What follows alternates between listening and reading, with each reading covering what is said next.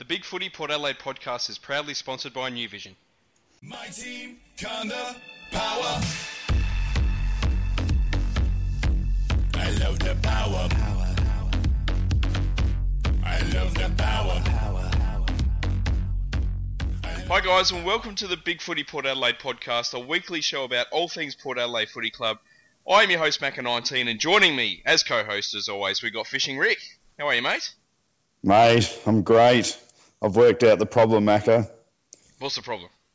I've called the Catholic Church, and I've ordered an exorcist, and they're coming down to the club this week to solve us our dilemma of possession or over possession, and hopefully they'll ridicule us of this issue, and before we know it, we'll be back to our more normal, longer, direct game plan. Good call. I never know where you're going with these intros, but I love it. It's great. And back on the podcast, we've got Troby. How you going, guys? Good, good. Still shattered. Still shattered. Yeah. I don't know how long I'll last tonight. That's how devastated I am. Nice. All right. Well, let's get into our love and hate. One thing we loved, one thing we hated in and around Port Adelaide Footy Club this weekend. Rick, I'll start with you, buddy. Well, there's not much to probably love, really, Macca.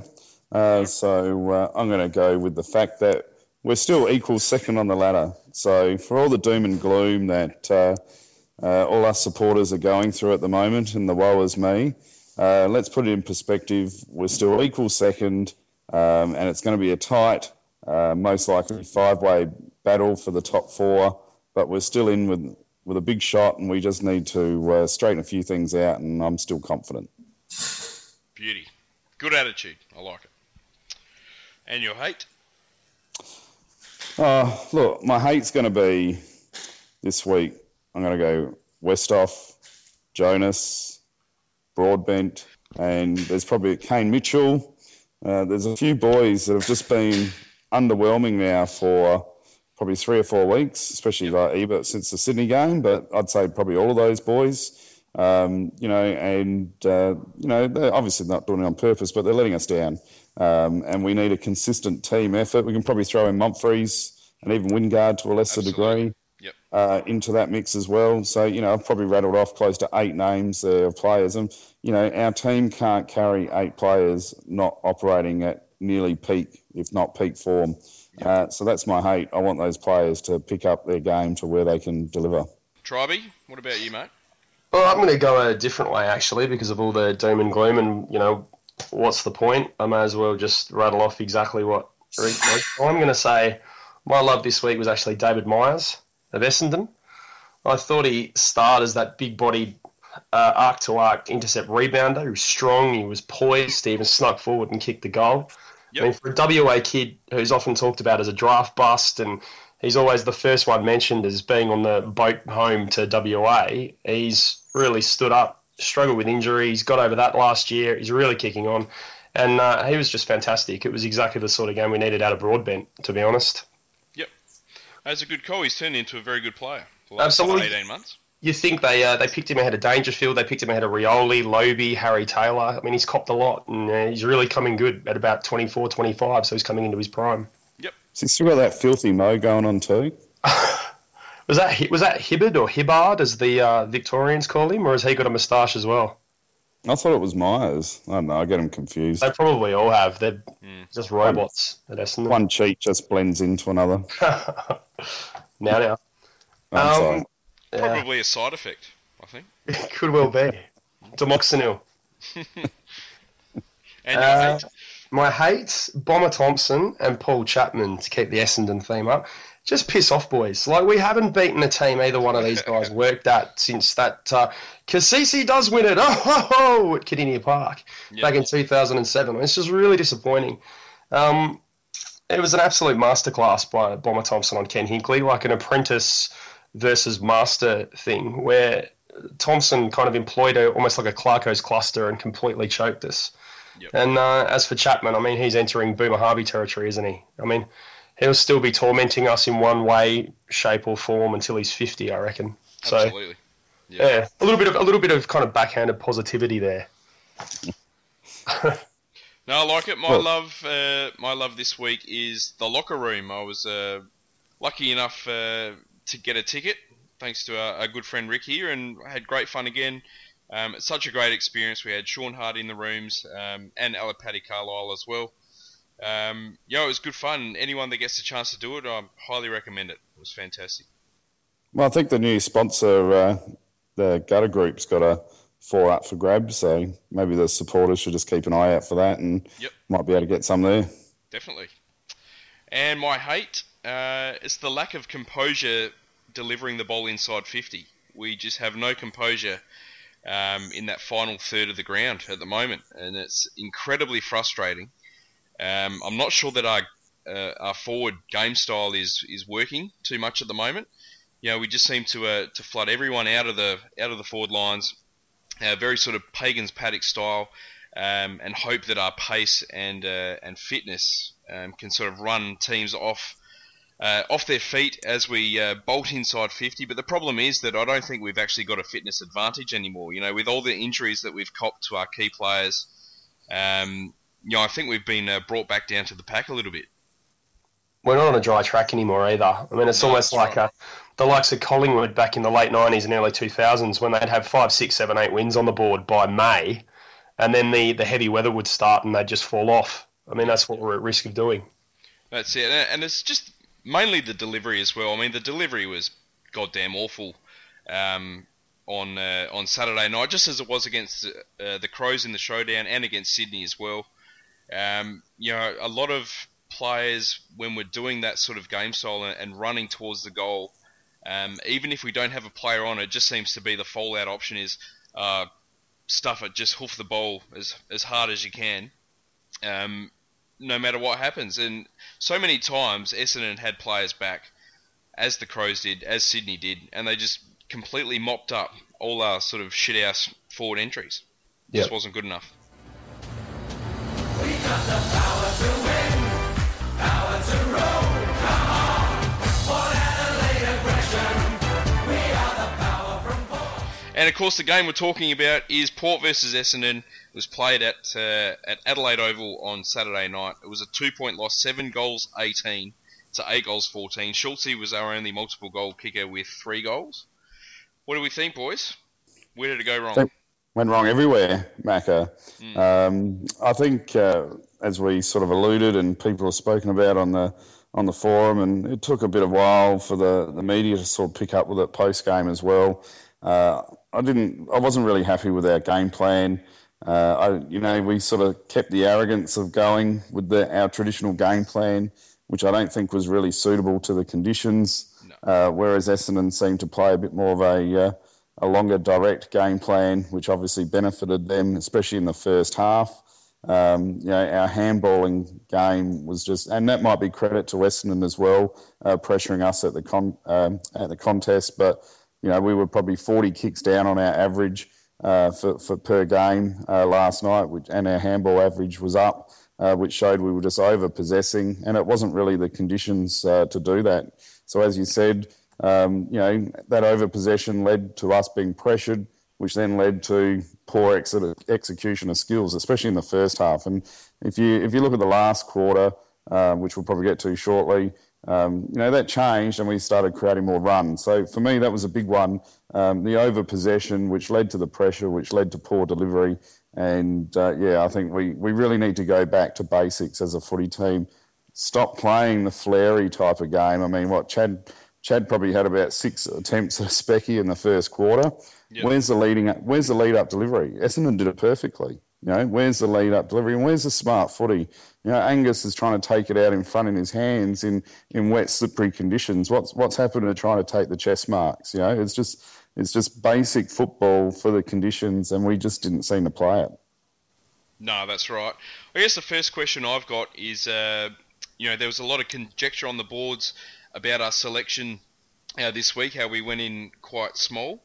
Triby, I'll start with you with this one. Do you think that had an effect on the game? Oh, look, I don't want to sound like a Monday morning quarterback, but I'll say I'm a Thursday afternoon Nostradamus because I was worried about this all week in that we weren't dropping. We lost Trengove and Carlisle to injury. There's your two big defenders there, and to only bring in one tall who isn't even really a KPP in Cameron O'Shea, I just thought was flirting with our form, especially when Trengove, obviously, as we know, is our backup ruckman. He chops out for Lobie, which means we had to bring Westhoff out of the forward line, which was going to leave Schultz on his own. I mean, I'll deign to the fact that maybe Tom Cleary wouldn't have been appropriate because Cam O'Shea can kind of play that role anyway, but we needed some sort of tall player again to just sort everything out structurally. And I think that absolutely showed. As Rick said, Essendon's talls, even though they didn't play particularly well individually, they just straightened Essendon up, and they were always there to provide Essendon with the outlet. You know, they could win it in a stoppage and they could bomb it long. And I think Danaher and Carlisle created a couple of goals in the first quarter just by being there. You know, Danaher tapped one down the throat of, I can't remember who it was. It was one of their smalls. Might have been Merritt. Yep. Yeah, for the second goal. And I remember he just jumped straight up like he was on an elevator. And I thought to myself, how small does Homsch look alongside, you know? Just caused panic, and we had no answer. Yeah, I don't think the non-selection of tools hurt us overly much. I could see the need for the runners with our 6-day break to their 8-day break, and really, as you pointed out, you know, their tools, well, they had a little bit of impact. You know, they weren't the dominant force which really led them to victory.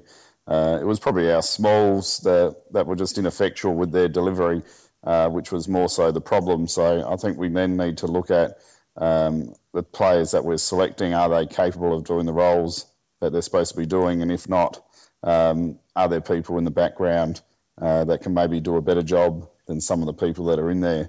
And I think there's a strong case that we could probably consider some of the people that are being subs or in the seconds that could mount a strong argument to replace a couple of people that are underperforming in the senior side at this point in time. I just had horror flashbacks to the bad old days of the non-forward structure under Williams. You had Angus Monfries playing the role of Brett Ebert. You had Chad Wingard playing the role of Daniel Motlop, trying to take hangers on everybody's head. Yep. And you had Jay Schultz, a.k.a. Warren Treadray, just completely getting mugged every time we went in.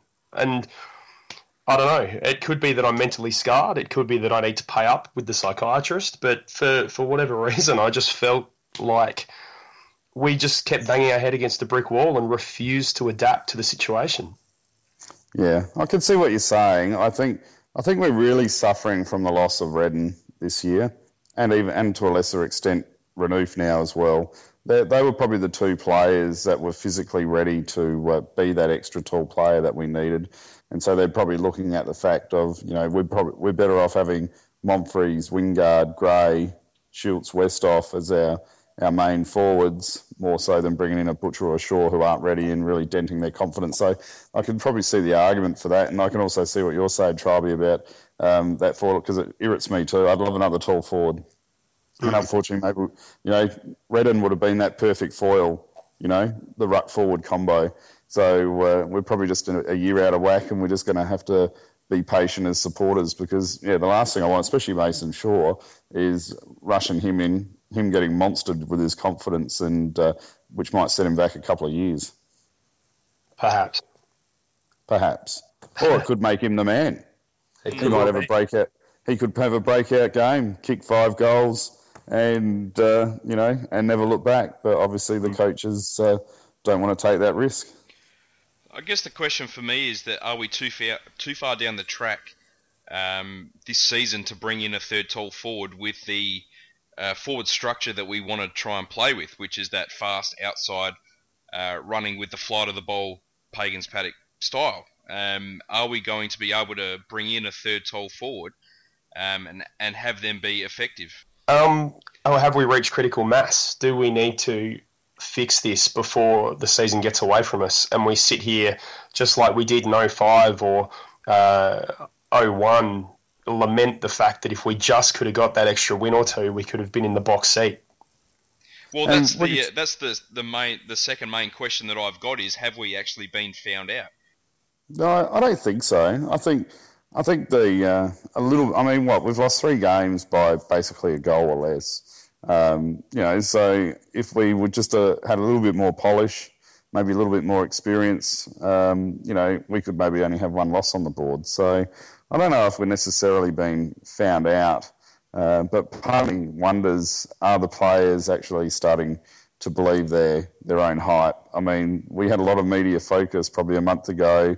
A lot of the media and experts were peeing out in our pockets, so to speak, and I feel like since then the boys have probably started to believe the hype a little bit, and really what had made us over the last year and a half is just a hard-working attitude and mentality and doing the basics right, which then led to the odd spectacular moment derived through doing the hard work. But it seems now we're trying to play a bit more flary, a bit more spectacular too often, and just going away from what's made us a good team over the last year and a half. So, I think if we just go back to those basics and be a little bit smarter with our game plan, I think we're still in the hunt for especially a top four and hopefully going deep into the finals. I guess for me, in the last 6 weeks, we've lost 3 games and we're really put under a lot of pressure by Melbourne, who all sort of played this real congested style against us. They blocked our space. They were in our face the entire time. They did really well in the contested possessions.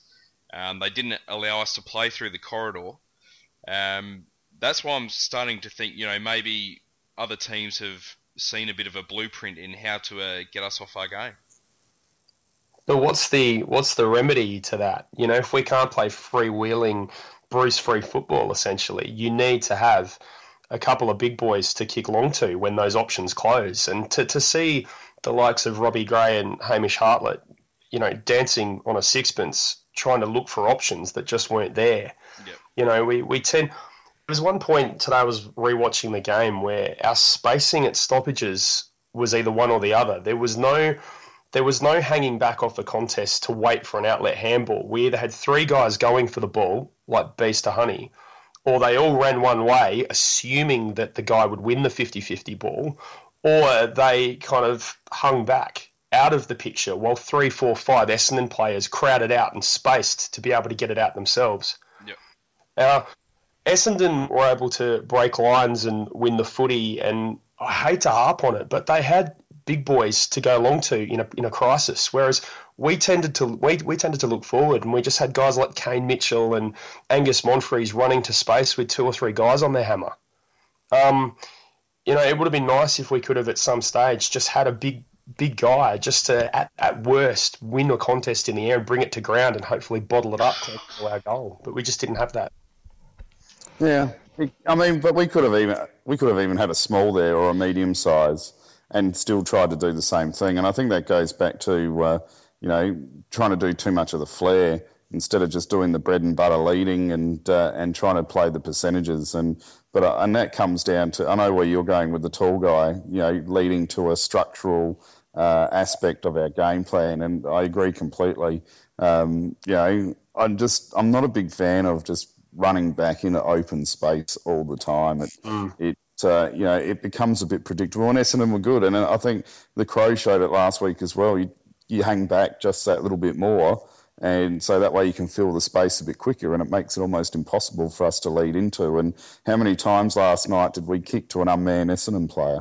We almost spotted him out on the chest. I know Macca sitting next to me, you were going off, and so was I. It was just ridiculous how frequently we were just spotting them up.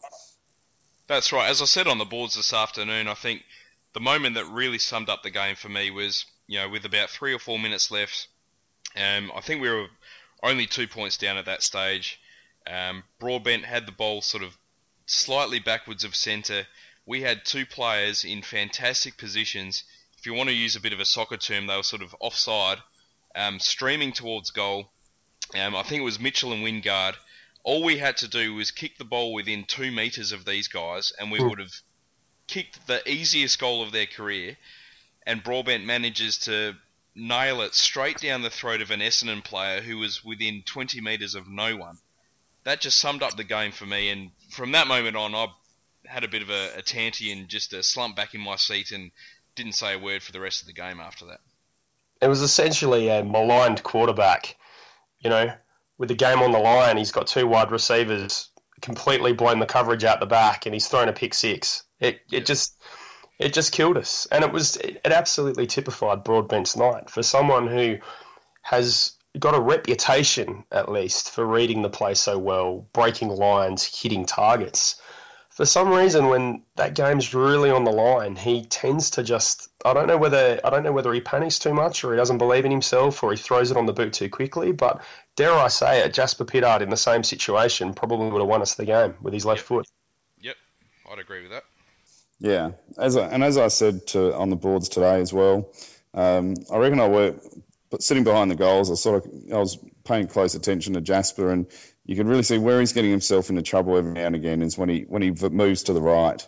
Obviously, he's got no right side on him at all, and so when he moves to the right, he has to swing back to the left. So, and if there's a couple of players pretty close by, obviously that's where he's putting himself under pressure. So I think he'll fix that up. But yeah, we need dare and we need run, and that's probably the most noticeable thing over the last couple of weeks. We have been lacking a lot of run. You know, when we're up and running, I mean, I can't even think. I reckon Brad Ebert's probably down 50% on his line breaking running that ET always talks about that he loves watching. I'd agree with that. I think he hurt his shoulder early on, didn't he? He went off and got it restrapped. I didn't see. Early in the first quarter, I reckon he went to stick an arm tackle in Essendon's goal side, deep in Essendon's forward line, and I think he pinged it. And he went off and had his Guernsey off and was restrapped, and he already had strapping across his shoulder going around his torso. So I mean, not to make excuses, when you cross the white line, you're fit, but whether he's carrying some sort of shoulder issue which is preventing him from running as freely as he normally would, as silly as that sounds. I don't know. Well, I'll tell you what, he took probably the best overhead marks in our side out of anyone. So at least he had that going for him. His hands and marking were fantastic last night. But yeah, his running seems to be a little bit down. And I know a few people sort of agree with me here, but I'm still not convinced that they're telling the truth. I think they've got him on a loaded program at this point in time. It's the only natural thing I can think of. I don't know. I've said it on the boards the last couple of weeks. I'm starting to think that there's maybe 4 or 5 players that have started to believe their positive press a little bit. You know, talking about Monfries, Wingard, maybe Hartlett, Jonas. You know, all these guys that have had a lot of positive press. And ever since maybe that sort of Geelong and Fremantle stretch, they haven't really been the same. Mm. And especially Monfries. How have you seen Monfries this year? Because I'm going to tee off a little bit and be quite critical of him. I thought he had an absolutely brilliant season last year. Obviously, when we got him, he had a bit of a reputation as a diver, and someone that really sought out the free kicks. I didn't think I saw much of that at all last year. I thought he really knuckled down and tried to win the ball on his own accord quite a bit. But this year, all year, it almost seems like his first plan of attack is to try and win the free kick every single time he goes near the ball. And if he doesn't win the free kick, then he goes after the footy. Yeah, I'd agree with that. Am I being a little bit harsh there, or no? Are you seeing the same thing? The issue I had with Monfries was I thought he was playing fantastically well until he did his hamstring against North Melbourne. Yep. Now, since he's come back, I don't know whether he doesn't have trust in his leg or whatever, but I don't think he's running anywhere near as hard as he did. I don't think he's running anywhere as fast as he did. And you're right. I think he's now being sucked into these one-on-one contests where his first port of call is to try and dip back and get some sort of over-the-shoulder or push in the back. Yep. And if it doesn't go his way, he goes into his shell. Yep. I thought his first 3 games of the year were very good, but yeah, he hasn't been that great since he's come back from injury. I think the other turning point where we sort of missed it a little bit last night as well was Aaron Young. I reckon if they brought Aaron Young halfway on through the third instead of waiting for the 3/4 time break, that could have been maybe the difference between the win and the loss last night, because he was quite influential when he came on the ground. He needed to start, in my opinion. Well, he did need to start, absolutely. And he needs to have a full game this week. He deserves a full game. Maybe he's in the friend zone sort of equivalent of being so good as a sub that's where the coaches want to play.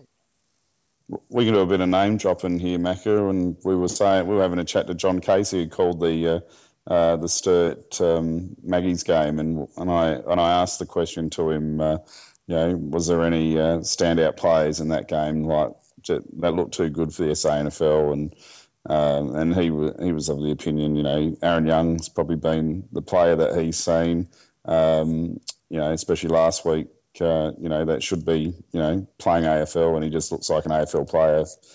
And I thought Jay Schultz was fantastic last night too. I mean, when our kicking was absolutely atrocious by nearly every player in our side, for Jay to, from limited opportunities to get 3 goals was amazing. What was with the set shots last night? Ollie Wines, horrible. Matthew Lobe, these guys. They're super reliable guys with the set shot, and it's like they've all forgotten how to play basic football. Between the fumbles, the falling over, the missing the basic set shots, what's happened to these guys? And don't leave out Justin Westhoff. I mean, his set shot kicking the last few weeks has been pretty deplorable, really. You've just got to write it out, don't you? I mean, who else do we have, realistically, who can mark, lead up, and take that relieving mark or kick at key moments like he can? Yeah, he's got to hit the target sometime. He does. As much as you want to kill him, honestly. Some of the ones he's missed. Well, it's just disappointing that it's always, as I've said a couple of times, it's always the clutch goals that we, it's that special time in the game where you think, God, we desperately need someone to take a big grab and kick a goal here, and we'll be right in it. We'll be back in front. Something like that. Bang, Westhoff takes a big mark. You little ripper. And then he shanks the kick. And the wind goes right out of the sails. The team, the crowd, everything. Yeah. And I've got to say, another thing I wanted to point out too, I thought Hamish Hartlett last night, he responded very, very strongly from a poor game last week. But in addition to that, it was probably one of the hardest games I've seen him play with his intensity going towards the ball. He was pushing in and willing himself at the bottom of the packs, trying to get the ball and try and stop it and nullify the opposition. And I was very impressed with his hardness last night. Now, Kane Mitchell, he's probably the most talked about player on our boards over the last month. How do we see his game, and how do we see his future? I'd say he's a polarising figure, absolutely, or even a Polaroidsing figure, given the way he keeps getting selected. Only kidding. Look, I mean, Mackie, you've made some very good points about how, senior players have got to perform, and it's a bit unfair to make Kane Mitchell the whipping boy. But from my perspective, I think he's been given, for a fringe player, remember we got him on the rookie list, he's mature age, he's not 19 or 20, he's 24. He's got a Sandover medal and a best and fairest in his pocket from WA. I think he's been given as fair a run in the Port Adelaide side for an on-baller type that I can imagine from a fringe-type player. Without wanting to get on a hobby horse, guys like Adam Thompson, Nick Lower, higher draft picks, Ben Newton, higher draft picks always seem to be on a hiding to nothing. The minute they have a quiet game, they find themselves back in the SANFL. And for whatever reason, Ken has taken a liking to Kane Mitchell, and he's just been given 4 to 5 weeks of football to try his best. And unfortunately, he's repeatedly coming up short. That miss where he got clear in the last quarter when we had all the momentum was absolutely unforgivable. And, as I said, he's a fringe player, and as far as the 35th or the 36th man on the list goes, he's probably better than most league-wide. But at what point do we not look in the kit bag of guys in the SANFL and go, right, you've had a fair run, you probably haven't cut the mustard, and it's time for someone else? I agree with that, Tribey. To be honest, I don't think he's doing enough to command his place in the side. I was very critical of that incident with the Sydney game, but, I could see the reasons why they kept him on after that, but he's not doing enough. I think he had, for a key midfielder, 11 possessions last night, and like you pointed out, missed some really influential moments in the game, which does break your momentum as a team. And, look, I'd be hoping that some other boys probably get an opportunity this week coming up against Richmond and Melbourne. Saying that, they might fall in love with the lure of maybe playing Kane one more time on that fast and hard track at Etihad. That might be his only saving grace. But I just feel like he seems to not like the physical contest overly much. And I disagree with that. Do you? Yeah, I don't know. I just because he's pretty much in our top 3 tacklers. I think he's someone who's. I think that's why they love him. The coaching staff. Yeah, I think they love his defensive ability. You can tackle, but still not like the physical contest. You know, the physical contest can be putting your head over or running hard towards a ball, knowing that something's coming the other way. That's what I'm talking about, physical contest. Yeah. You know, running to tackle a player is physical, but yeah, a little bit different at the same time. There's another player that's sort of a bit unlucky with injury that would be really handy now, maybe Andrew Moore. Yes, absolutely. Definitely. I think he's a Monty to be in the side if he was fit. If he was fit all year, he would have played most of the season, in my opinion. Hopefully he comes back fit and firing very soon. Yeah.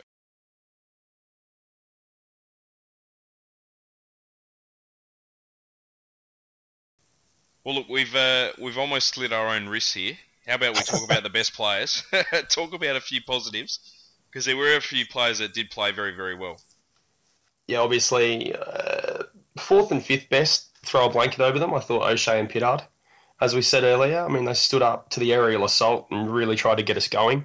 O'Shea in particular looked... There was a spoil early in the first quarter where he absolutely sprinted back with a flight and killed the contest. And I thought, wow, that's probably something we've lacked all year from him, and that's what he made his name to do late last year. Yep. Pittard the same. You know, he makes the odd mistake, but you can cop that when he was just about the only engine down back that was doing something positive. 3rd, Hamish Hartlett, much better week, as we've said.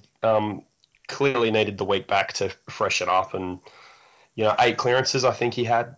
Where would we be without him? Schultz, I had a 2nd best. I mean, even though he only had, I love my key forwards, even though he only had, 7 or 8 touches, he was ridiculously efficient, and if he wasn't on the field in that first half, we would have been a duck egg to half time, which if you'd told me that a couple of weeks ago, I would have called you a liar and then probably triggered a fist fight. And first best, I'll go Robbie Gray. He's held to a ridiculous standard, and I actually saw some people criticising him after the game last night, which I just thought was insane. He, again, was an absolute shining light in the middle. He's got so much vision and ability inside. And as I made this comparison 4 or 5 years ago, but if he had a yard or 2 more pace, he would be held in the exact same esteem as Gary Ablett. He's just that good. And had it all come together, the win would largely be as a result of his efforts in the middle. Yeah, can't disagree with that at all, mate. The only problem with Robbie Gray is we can't clone him and have another one of him in the forward line, because we seem to lack a little bit when we don't have him in the forward line. Yeah, it's getting Gold Coast-esque. If we don't have him in a particular area, we actually visibly look 10 or 15% down. That's how good he's been. That's exactly right. Yeah, well, look, I actually had Jasper right up there. Probably until the last quarter. Robbie, after the first quarter, really just took the game on and stamped it as his own, and I agree with you completely, mate. I thought he was best on ground. I actually did have Jasper, and not because of my love affair with him, as second best. I thought he was a key contributor to our game the whole night, and he really tried giving run and carry, and he was very influential for us. So I had him as second best. Hamish Hartlett he was up there. Loved his hardness, got more ball. I don't know if he did a lot with the ball all that often, but it was one of his better games for the year. Jay Schultz, I had fourth, and Pollock for his second half, where he definitely improved on the first half, where he was quiet, gave us a lot of run and carry. I would have liked to have probably put O'Shea up there, but I think he just he needs another game, basically. No fault of his own. He got some ball and he did some great things, but he also caused a lot of turnovers, which is only just picking up the tempo of the game. So it's a very minor criticism of them. Obviously, when you've been stuck in the SANFL all year, it's going to take you a little bit of time to adjust. And, we're kidding ourselves if we're just going to expect some of these players just to come straight back in and be superstars. They're not Chris Judds and Gary Ablett, some of these guys. So, hopefully he gets another 2 or 3 games to prove his worth now. Spot on. Like it.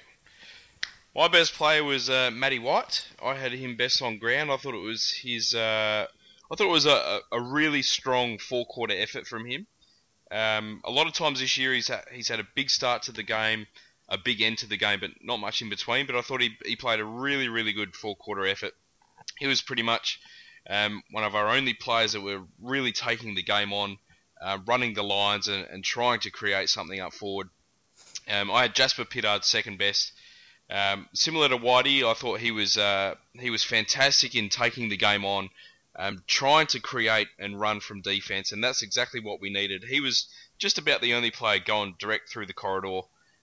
He made a couple of errors, but I don't really care this week. I thought he was bloody fantastic. Matty Lobe is third best. I thought he controlled the ruck contest against Ryder really well. Found his teammates with the ball a lot with his ruck work, and by God, he took a great contested mark in the last quarter there. That's why you're giving him a couple of votes, Macca, because of that one mark. You nearly fell off your chair with excitement. I did. I jumped up and went, "Oh my goodness!" I was agog.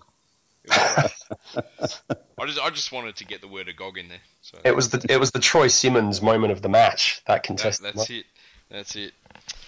Schultze I had as fourth best. Just a great player, a great leader. He kicked 3 goals. As you said, Tribe, he was just about the only forward we had in the first half. And I had Homsch as my fifth best. I thought he played a really good game on Danaher. And I thought his ball usage was very, very good as well. So how can we turn it around? Can we turn it around against Richmond this week?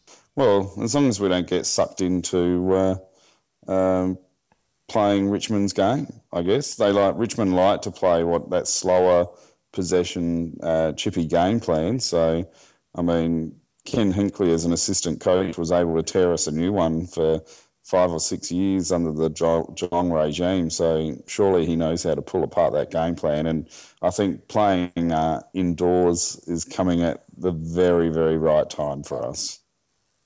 Yeah, I saw a bit of the Richmond-Brisbane game this week, and Richmond were not impressive at all.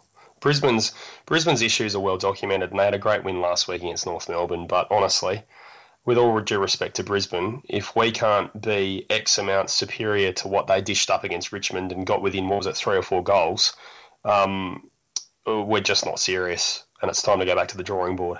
Yep. Absolutely. And if we don't tag Delidio this week, I don't know what's going on. Yep. So do you think us and Hawks are in a bit of trouble with the top 4 on current form at the moment? Yep. I think Fremantle's draw is well documented, and they're going to come home like a train. Yeah, I'm thinking it's going to be Sydney top, Freo second, to be honest. And I still think what might happen is we might finish third, Geelong might finish fourth because they've got a soft draw. Hawthorn's got a very, very tough draw, and it wouldn't surprise me if they drop out and finish fifth, to be honest. Which means that we might be playing Freo in Perth in the first week of the finals. Yeah, that'll be tough. May God have mercy on us all. Yeah, we might just have to book a hotel room for a week and just stay there. Yeah, it's not panic stations for me yet. No, I'm still pretty confident in what we can do. It's just a matter of putting it all together. Well, where are we going? Just quickly before we go. Our forward line obviously is a bit of an issue, our 12 key position forwards. Do we have the forward stock? Do we need to look at really trying to trade aggressively this year to try and get a star forward?